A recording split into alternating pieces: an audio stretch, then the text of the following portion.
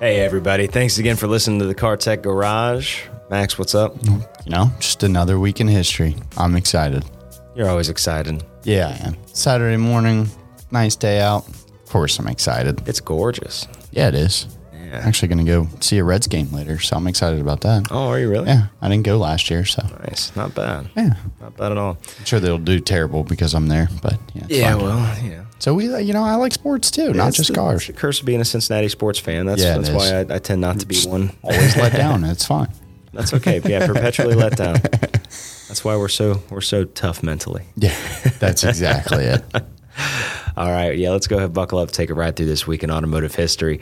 We'll kick it off July 20th, 1904, 117 years ago. This one's kind of important for some of you race fans out there, probably all of them. So there was this club that was started, and it was started in Paris, France, and it was called the Association Internationale des Automobiles Clubs Reconnus.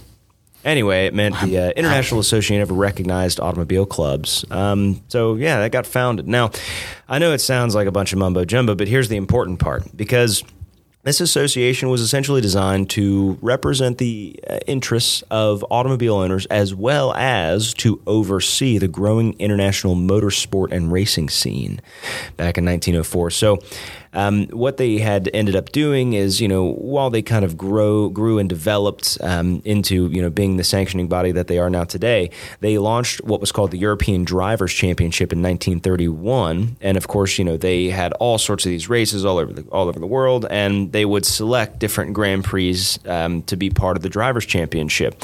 And then after World War II, upon resumption of motor racing, the AIACR was actually renamed the Fédération Internationale des Automobiles, or the FIA, the Federal International of Automobile.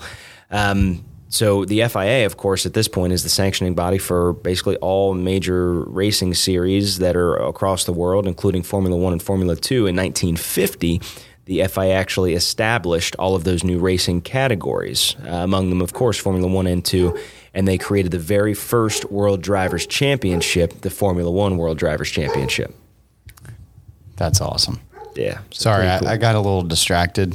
Cody, one of our coworkers, just sent me his custom exhaust that he's making with supercharger and its Grand Prix. So sorry, I had to look at that. I saw it. I pull up, and it's pretty neat. Yeah, he's got a Grand Prix GTP. Shout out to him. Hopefully, he's having a good time. Oh, I'm sure he is. Yeah, it's a supercharged 3.8, but he got equal length exhaust manifolds. He's all about the Grand Prix. So it's going to totally change the sound of the engine. Now it's not going to sound like a pig anymore. No offense, Cody, if you hear this. Maybe we can get him to come on one day. Talk about the Grand Prix and maybe VR6.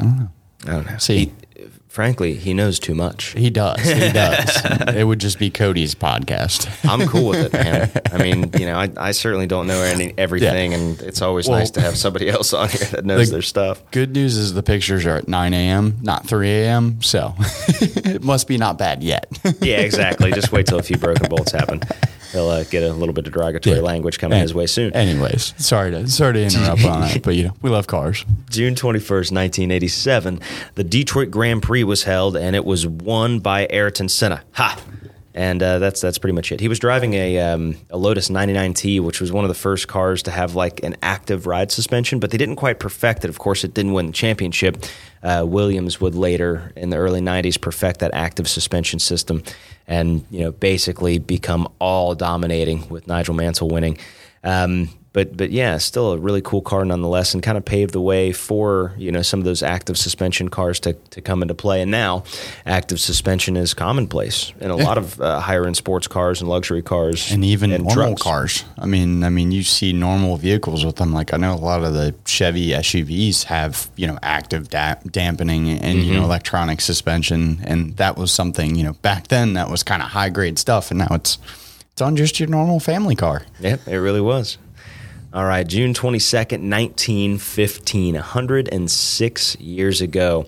The name Volvo was officially registered as a brand name in Stockholm, Sweden. Now, it's an interesting story because Volvo in Latin means I roll, which was an appropriate name considering that the company that registered the name was SKF.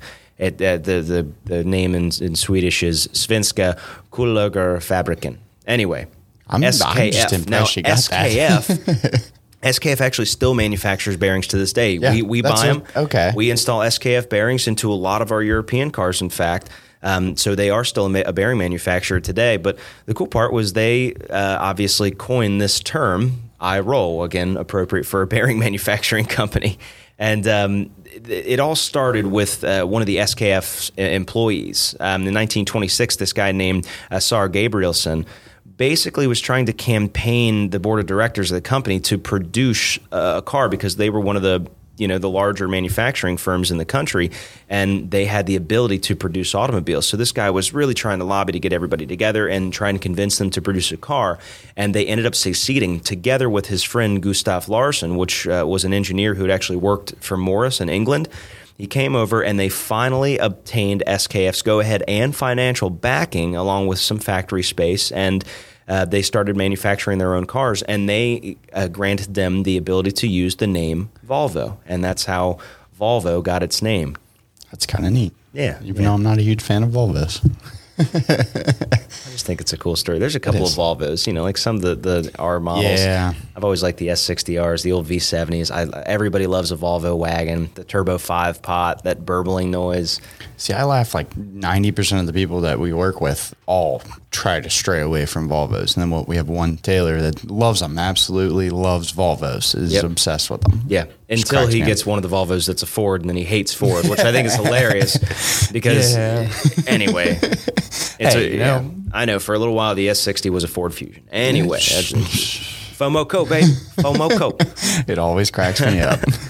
All right, June 23rd, 1991.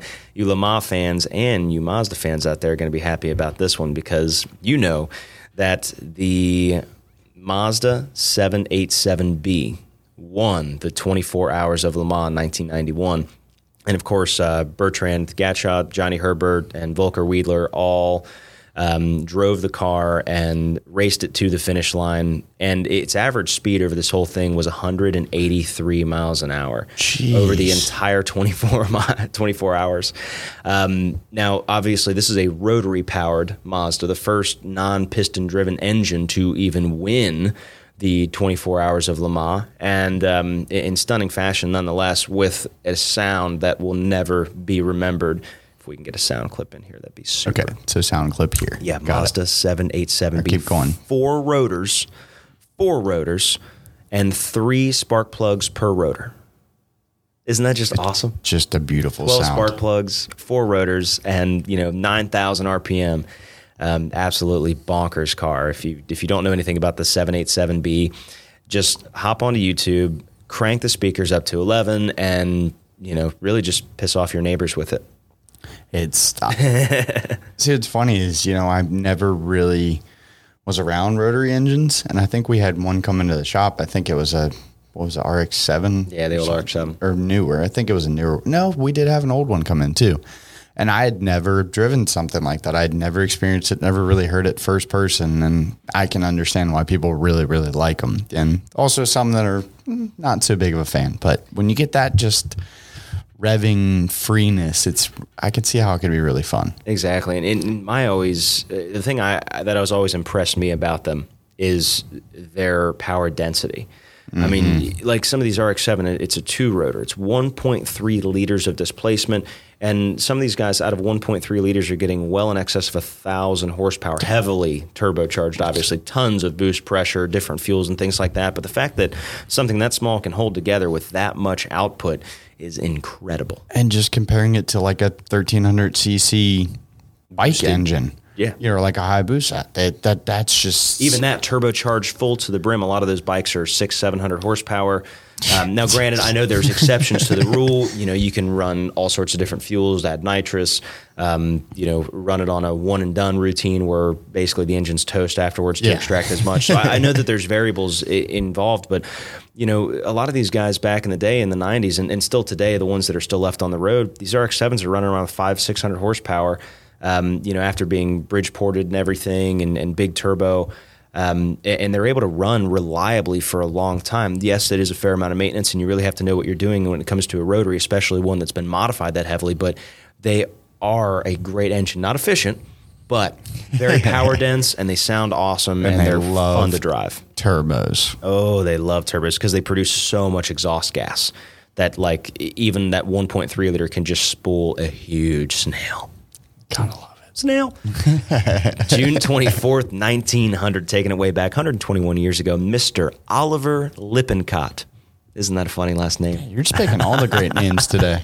He became the very first motorist to drive his vehicle, and it was a steam locomobile, into Yosemite National Park. And Lippincott would start a trend with his visit. Of course, as automobile owners increasingly chose to drive to national parks, obviously avoiding riding on the back of a horse or something like that. And I kind of think that maybe even this Oliver Lippincott guy might be in a large part responsible for creating kind of the unique culture that is people driving to national parks. I mean, that's something that's kind of unique to the United States, is families loading up in the car and going to these parks and enjoying nature in their own personal automobile. And this guy may have been the very first to do it. So I just like the name. Was it Locomobile? So locomotive kind of mixture. I'm sure they didn't know Spanish at the time, but definitely sounds loco. Yeah. It does. And looking at the picture you have here, the last name Lippincott is loco. Yeah, and just the whole idea. But hey, he paved the way. Yep. Yes, he did. No pun intended. Actually, he did not. No. Well, he didn't pave it. He blazed the trail. There we go. Okay. He blazed the trail. Steamed the trail. Steamed the trail. Steam cleaned it for everybody. All right, we're done with that one. Oh, yeah. Terrible jokes today. June 25th, 1972. Richard Petty lapped the entire field at Texas Motor Speedway. I know some of you guys have been messaging me and asking for a little bit more NASCAR history. And obviously, you can't go through pretty much any era within the last 30 years of NASCAR racing without talking about Richard Petty, 50 years actually.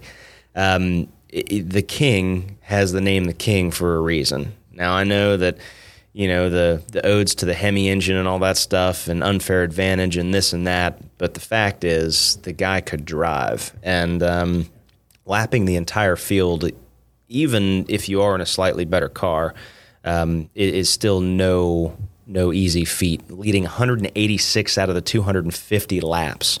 And, of course, second finisher, runner-up was Bobby Allison, one lap down at the end, a whole lap. That's crazy. That's just impressive. Like that, you don't see that unless there's, an accident or, some kind of caution flag or something that sets up the field to become, that distance, yeah. That's... The King could drive. And it ran in his whole family. His dad, Lee Petty, it was always such a funny story to me that I can't remember what race it was, but in one of Richard Petty's first races, he was still on the actual NASCAR circuit with his dad, Lee Petty. And there was one race where his dad came up on his bumper and pit maneuvered him to win the race. He took out his own son to win the race. That's called being competitive. Exactly. Yeah. Blood is boiling. Hey, if there's one person to do it to, I could understand his perspective. I wonder how Thanksgiving was around their house. Oh, I'm sure that was not a good Thanksgiving. I don't know. All right. June 26, 1930. Mr. Frederick Henry Royce was knighted by King George V. Now, you guys are like, what the hell is that? Anyway, Henry Royce, you guys might have guessed it by now, Rolls-Royce. Get the connection? Yeah. So, Charles Stewart Rawls, that was the other guy. So, Henry Royce and Charles Rawls weren't really friends, per se, until they kind of became business partners. The story goes that Henry Royce was an exceptionally talented engineer, brilliant beyond the means that he was given as a child. Didn't really have a very wealthy upbringing by any means, no significant financial backing, nor did he have the high-class education that some of his more wealthy peers, were able to go through. But he did have an incredible attention to detail, and that really shone in the cars that he ended up producing. And when he met Charles Rawls was a great marketing genius, and he was able to market and sell the cars that Royce was designing, and they just made a great team. And the engines that Henry Royce had actually developed powered Allied planes in World War I, and then in World War II, engines built by the firm made a huge contribution to the war effort. They powered like Spitfire airplanes and all sorts of stuff, in the battles. But it's still just it's to me it's just funny hearing you say that their basis did not come from money or luxury or higher education. And when you think of a Rolls Royce in today's terms, you think of a lot of dollar signs behind it, very sophisticated, very sleek, and just the upper tier. Yeah, people own the echelon. Not just the normal person has a Rolls Royce sitting in their garage. That's not how it is at all. So that's kind of ironic that's where that background came from. Exactly, but his attention to detail and his passion and his care really made some of the best cars of that era by far. And the thing is, Rolls-Royce, the other funny part was it was never really considered a race car, but the engines that they made were just so powerful that they actually set several world speed records, and a lot of cars driven by Sir Malcolm Campbell. And once again, another guy who got knighted by British royalty. Okay. Once again, you wouldn't think of a Rolls-Royce being, one of the fastest cars or having a fast Rolls-Royce aero engine, putting it in something that has wheels and propelling it down a salt flat. Yeah, that'll work. But company started in 1906. He'd actually developed a couple of other things earlier than 1906 and actually started his engineering firm in the late 1800s. But he started building cars in 1906. And of course, now the marketing or the automotive firm is owned by BMW AG. The aircraft division still operates separately from them, though. So they still build planes. I think for a period of time, they might still be the largest manufacturer of personal aircraft engines ever. Somebody can probably tell me I'm wrong on that. That's fine. But anyway. Take your word for it. That is This Week in Automotive History. I think it's about wrapped up, and I can't thank you guys enough for listening. Those who do listen to us every week, it's, just so cool to be able to come in here and talk about cars and have somebody listen, because my wife's tired of hearing it. You and me both. We're on the same boat there. All right, guys. Thank you. Yeah. Bye. Bye.